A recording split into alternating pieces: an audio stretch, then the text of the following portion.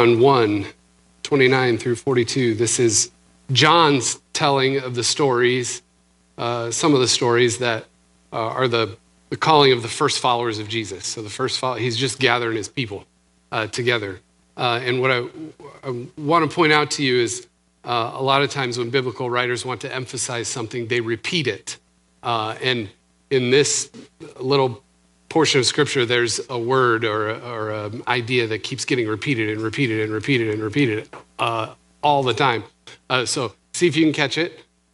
It's not always easy to catch these things, but I'll try to make it easy for you. In fact, I think this one's actually easier. So let's read it. So John 1:29, the next day, John saw Jesus coming toward him and said, "Look, the Lamb of God who takes away the sin of the world. This is the one I meant when I said, a man who comes after me has surpassed me because he was before me. I myself didn't know him, but the reason I came baptizing with water was that he might be revealed to Israel." Then John gave this testimony, "I saw the Spirit come down from heaven as a dove and remain on him. I would not have known him except the one who sent me to baptize with water told me, the man on whom you see the Spirit come down and remain is he who will baptize with the Holy Spirit. I have seen and I testify that this is the Son of God." The next day, John was there again with two of his disciples. When he saw Jesus passing by, he said, "Look, the Lamb of God." When the two disciples heard him say this, they followed Jesus. Turning around, Jesus saw them following and asked, "What do you want?" They said, "Rabbi," which means teacher, "where are you staying?" "Come," he replied, "and you will see." So they went and saw where he was staying and spent the day with him. It was about the 10th hour. Andrew, Simon Peter's brother, was one of the two who heard what John had said and who had followed Jesus. The first thing Andrew did was to find his brother Simon and tell him, "We have found the Messiah, that is the Christ," and he brought him to Jesus. Jesus looked at him and said, "You are Simon, son of John. You will be called Cephas," which when translated is Peter. Petros, the rock. We'll go that far.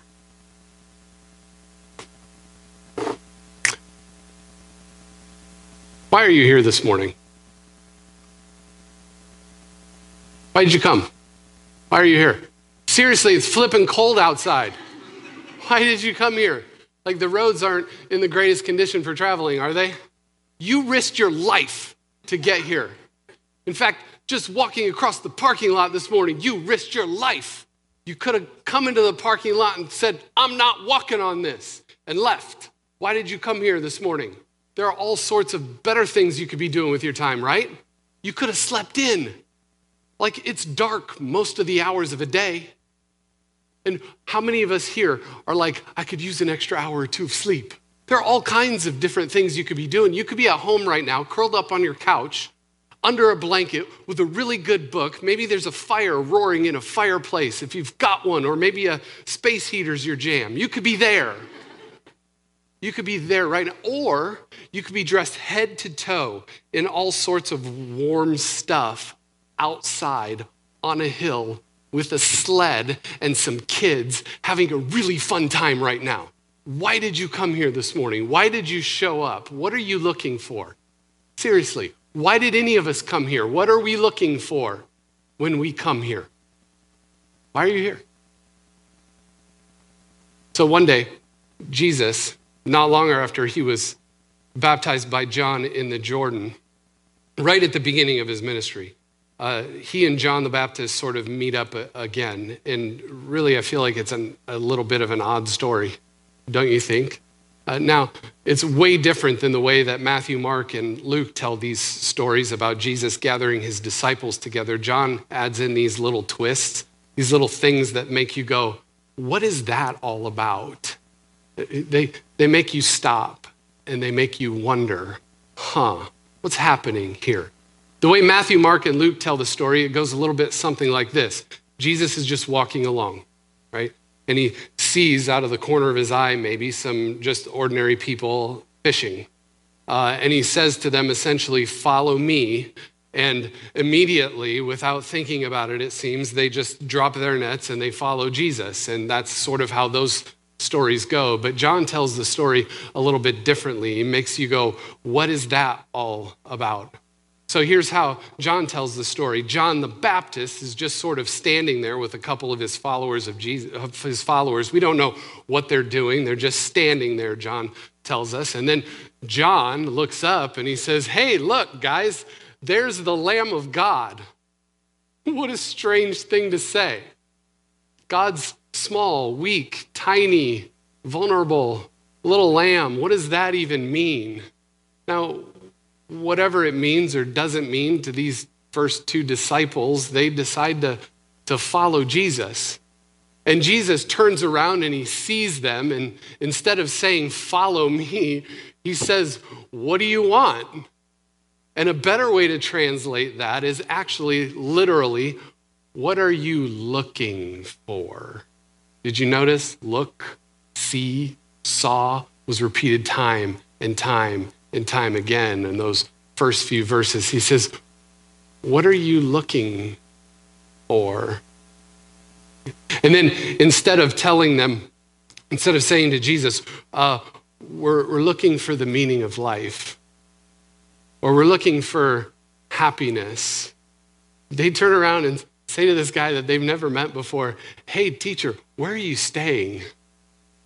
Right? Where are you? Now, I don't know about you, but that sounds to me like a couple of college kids who are looking for an invitation for a free lunch, doesn't it? Which is essentially what they get, because Jesus says what? He says, come and see. Come and see. And so they do. And they spend the day with him. And we have no idea what that day was like, what they experienced, the things that they talked about, the things that they did. We have no idea. But at the end of it, Andrew finds his brother Simon and he says to him, we found the Messiah, the Christ, God's anointed one. We've found him. And then he convinces his brother Simon to come and meet Jesus. And then Jesus meets Simon and renames him Peter. And the rest is history. The greatest, most dynamic, and influential movement in the history of the world called the church begins right then, right there, just like that. It's how it happens. It's an odd little story, but the whole thing hinges on that one simple question, yet profound question. What are you looking for? So we're going to talk about that. What are you looking for? It's an important question because on some level or another, whether we realize it or not, like we're all looking for something, all of us.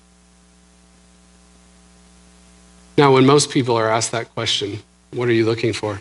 Most people will say happiness. I'm just looking for happiness. I just want to be happy. And because so many people are looking for that, there are all sorts of people out there who study what distinguishes between really happy people and then less happy people. And they found out that there's basically one thing, there's one consistent factor that separates really happy people from less happy people. So what I'd like you to do is just spend the next couple of moments, maybe 30 seconds or so, with the person next to you on either side of you, trying to figure out what that is. I want you to just take a guess with the people you're with. What is the one thing, the one consistent factor that distinguishes between really happy people and less happy people? Go ahead. I'll give you just 30 seconds. What's the one thing? What are you thinking? I do not.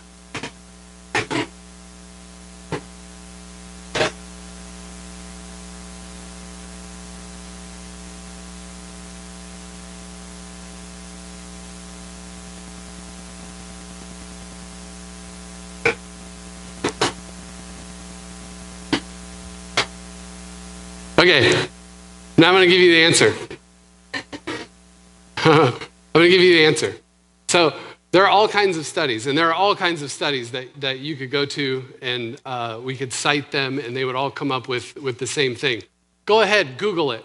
You'll find it, right? What makes people truly happy? The one thing that makes people truly happy is income, right?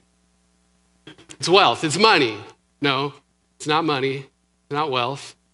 It's not a great job. It's not health. It's not attractiveness, how good you look. It's not IQ, how smart you are. No, the one thing that makes people truly happy, the one consistent factor, is the presence of deep, joy-filled, joy-producing, meaningful relationships with other people. That's the one thing. How many of you said that? Just a few. Isn't that interesting? Now, if we really think about it, especially if we think about it theologically, which I do, it's my job, it shouldn't surprise us very much because God created the first person. God created the first human being and looked at that first human being and said, it's not good for Adam to be alone. So what did God do? God created the woman and the two of them enjoyed the first meaningful relationship, right? So meaningful relationships, it's part of what it means to be a human being. It's sort of like built into our DNA. It's just sort of in there. We all look for it. We all crave it. We all long for it. We all want it. It's part of what it means to be a human being. So here's an example. There's a British researcher named Donald Winnicott. He made a fascinating discovery. He found that children who play in close proximity with their mother are more creative in their playing than they are when they're playing a long way off. He found that when children are playing in close proximity with their mother, they take more risks, they show more energy, and they're more resilient. They're more likely to get up when they fall down, and they laugh more when they're with their mama. So here's the central idea. When children are in the presence of love, right? Something inside of them gets released in that child. They're a little stronger. They're a little bolder. They're a little bit more creative. When they're in the presence of that deep, abiding love, they're allowed and able and feel freer to become more themselves, who they've been created. That's connectedness, right? That's happiness, isn't it? That's the power of meaningful relationships. What are you looking for? Jesus asked. And perhaps that's what those first disciples were looking for, a meaningful relationship. Maybe they were looking for someone to follow. Maybe they were looking for someone to learn from. Maybe they were looking for someone to love, for someone who would love them. Maybe they were searching for hospitality. Maybe they were searching for belonging. Maybe they were searching for a community. Maybe that's what they were looking for. They were looking for deep, meaningful relationship. Maybe that's what we're looking for. Maybe that's why you're here. Maybe that's why all of us are here, because something tells us, something inside of us tells us that in this place, the gathered community of God, that this place is the very best place to find deep, meaningful relationships. This is the place where we can be accepted for who we truly are. This is the place where we're safe. This is the place where we won't be judged, maybe gently corrected. This is the place where we'll find grace and love and healing and forgiveness. This is the place where we find all of those things. Yeah, I think that's right, don't you? I think we're all looking for a little more of that.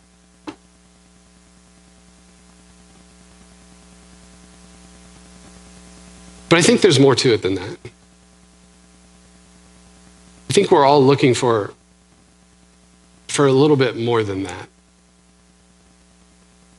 Maybe a whole lot more than that. More than just meaningful relationships with people who are as messed up as the rest of us.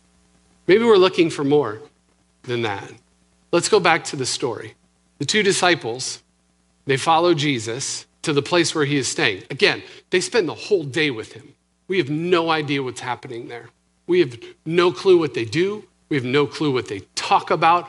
All we know is that at the end of it, Andrew is like, oh my gosh, I got to go find my brother Simon. Like right now. So he runs off. And the first thing he does is he finds his brother Simon. And he says to Simon, we found the one. We found the Messiah. We found God's anointed one. We've found him. You got to come and see him. And so he convinces Simon to go and meet Jesus. He does. And then when Jesus sees him, he says, you are Simon, son of John. You will now be called Cephas, or Peter, the rock. Now, from Simon to Peter, transformation. This is a biblical way of saying something happened that day that was so profound and so meaningful that these two men are not the same afterwards. They're different now. They're changed. They're transformed. They're new people. From Simon to Peter. So whatever happened that day changed those two men forever. And through them, what did God do? This is the beginning of the church. Through them, God changed the trajectory of the whole world through that one encounter, that one day. Those two men that day were changed because they met the Messiah. They met the Christ. They met the Son of the living God. Those two men were changed that day because they met God in the flesh. They met God face to face. What are you looking for? Jesus asked. Maybe that's really what they were looking for all along. Maybe they were really looking for the divine. Maybe that's what they were after. One of the greatest ideas in the history of ideas is this, that God is the source of that basic question we all ask. What are we looking for? That God created us to look, that God created us to search, that God created us to seek after God. Someone once said that God created us with a God-sized hole in our hearts that only God could fill. Have you heard this? I like that. Augustine, Bishop of Hippo, said these words 16 centuries ago. Thou hast made us for thyself, so that our hearts are restless until they find their rest in thee. And what they're saying is that the longing we experience, the emptiness we experience, the incompleteness we experience, this looking for something, is built into us by the one who made us, so that we would actually search after him. What are you looking for? What are you looking for? So I think we see glimpses of this searching, this longing. I think we see glimpses all around us because we live in a really dangerous world. Don't we? We live in a world full of danger. We live in a world where people and nations fight to the death. We live in a world where nations will drop bombs on the leaders of other nations, and then those nations will retaliate and drop bombs, and that goes round and around and around and around and around and around and around, and it never ends. We live in a world where crime is always present, where neglect and abuse never die. Like, we look around at the world and we have this sense that we human beings just can't seem to get it right. Like, we can't figure it out. How many thousands of years have we been walking on this planet and we haven't figured it out? So we all have this sense that, oh my goodness, we can't save ourselves. We need someone to save us. And because we have this sense that we can't save ourselves, we invent characters who can save us, right? We do this all the time, like the Avengers. Have you seen those movies? Now, I have to admit, I've never been an Avengers fan. I've never been a Marvel fan. I didn't even know what characters they were. I kind of knew about Spider-Man. I knew about the Incredible Hulk because I'm old enough to have watched Lou Ferrigno play Incredible Hulk on TV. Anyway, I didn't even know about these characters. So it took Samuel, my oldest, a really long time to convince me to actually watch these movies. And then I watched these movies and I'm like, oh my gosh, these are really good movies. And these superheroes are amazing. And there's something about those movies that's so inspiring. It's like, yes, come and save us. And plenty of other people love these movies too, because these movies have made billions and billions and billions of dollars at the box office.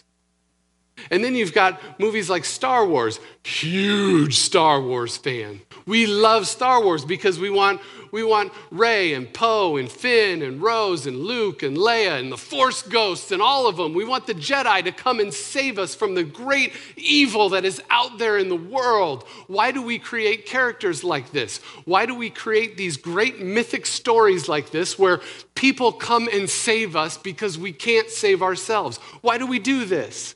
I think it's just a reflection. Could it be that that's just a reflection of the God-sized hole in the collective heart of humanity? Could it be that we create these great mythic adventures and stories about people coming to save us because we recognize that we just can't save ourselves? We need somebody to come and fix it for us. Could it be that those things are just evidence of just a searching, a longing for the divine? Could that be? I have no idea. I have no evidence to back it up, but sure seems like it to me.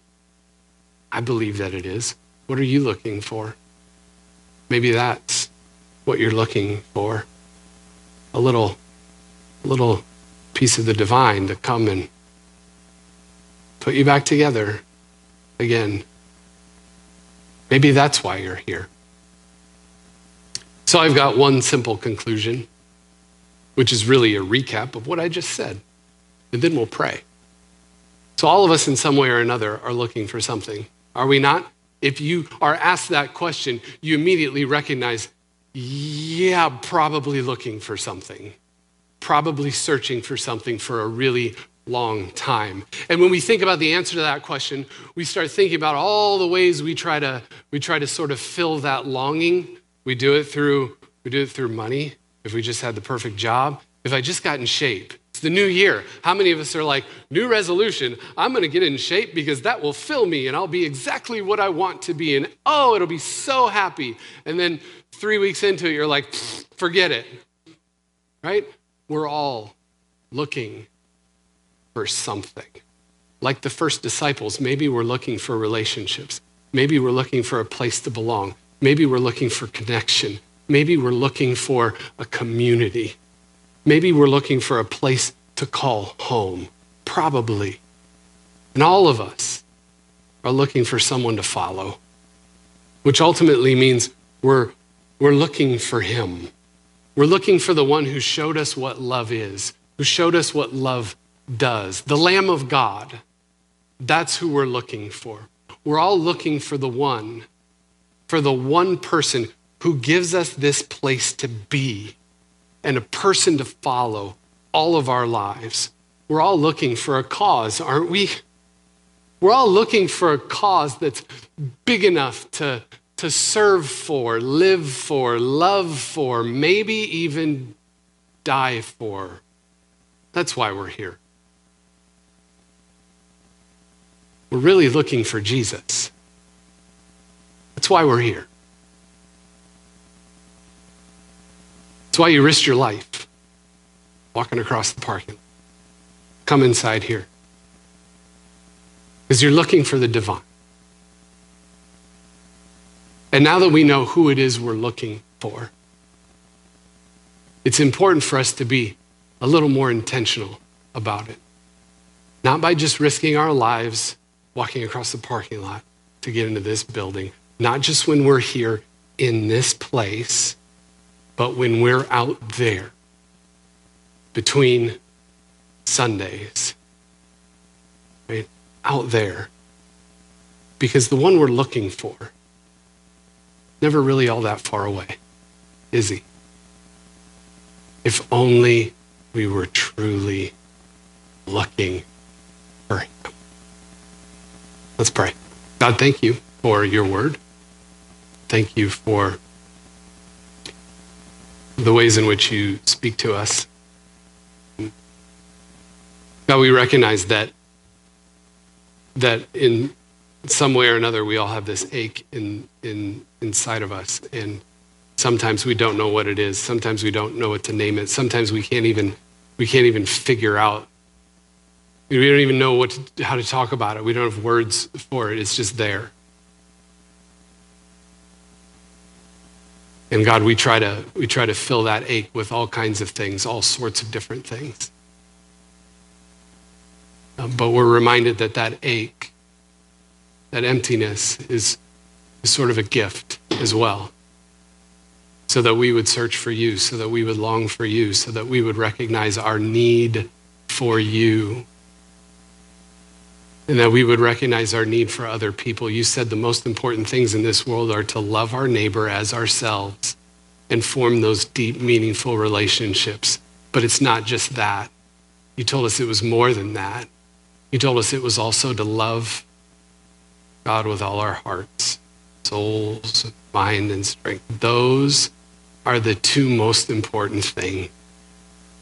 And you've created our need for that. And so help us to search for it. Help us to find it in here. Help us to find it out there. And God, there are all sorts of people walking around in this world who don't know that's what they're looking for, who have no idea.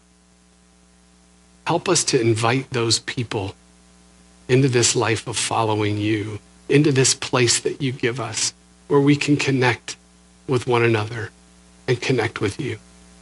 Because the whole world needs a Savior. We all need you. In Jesus' name, amen. Let's stand and sing.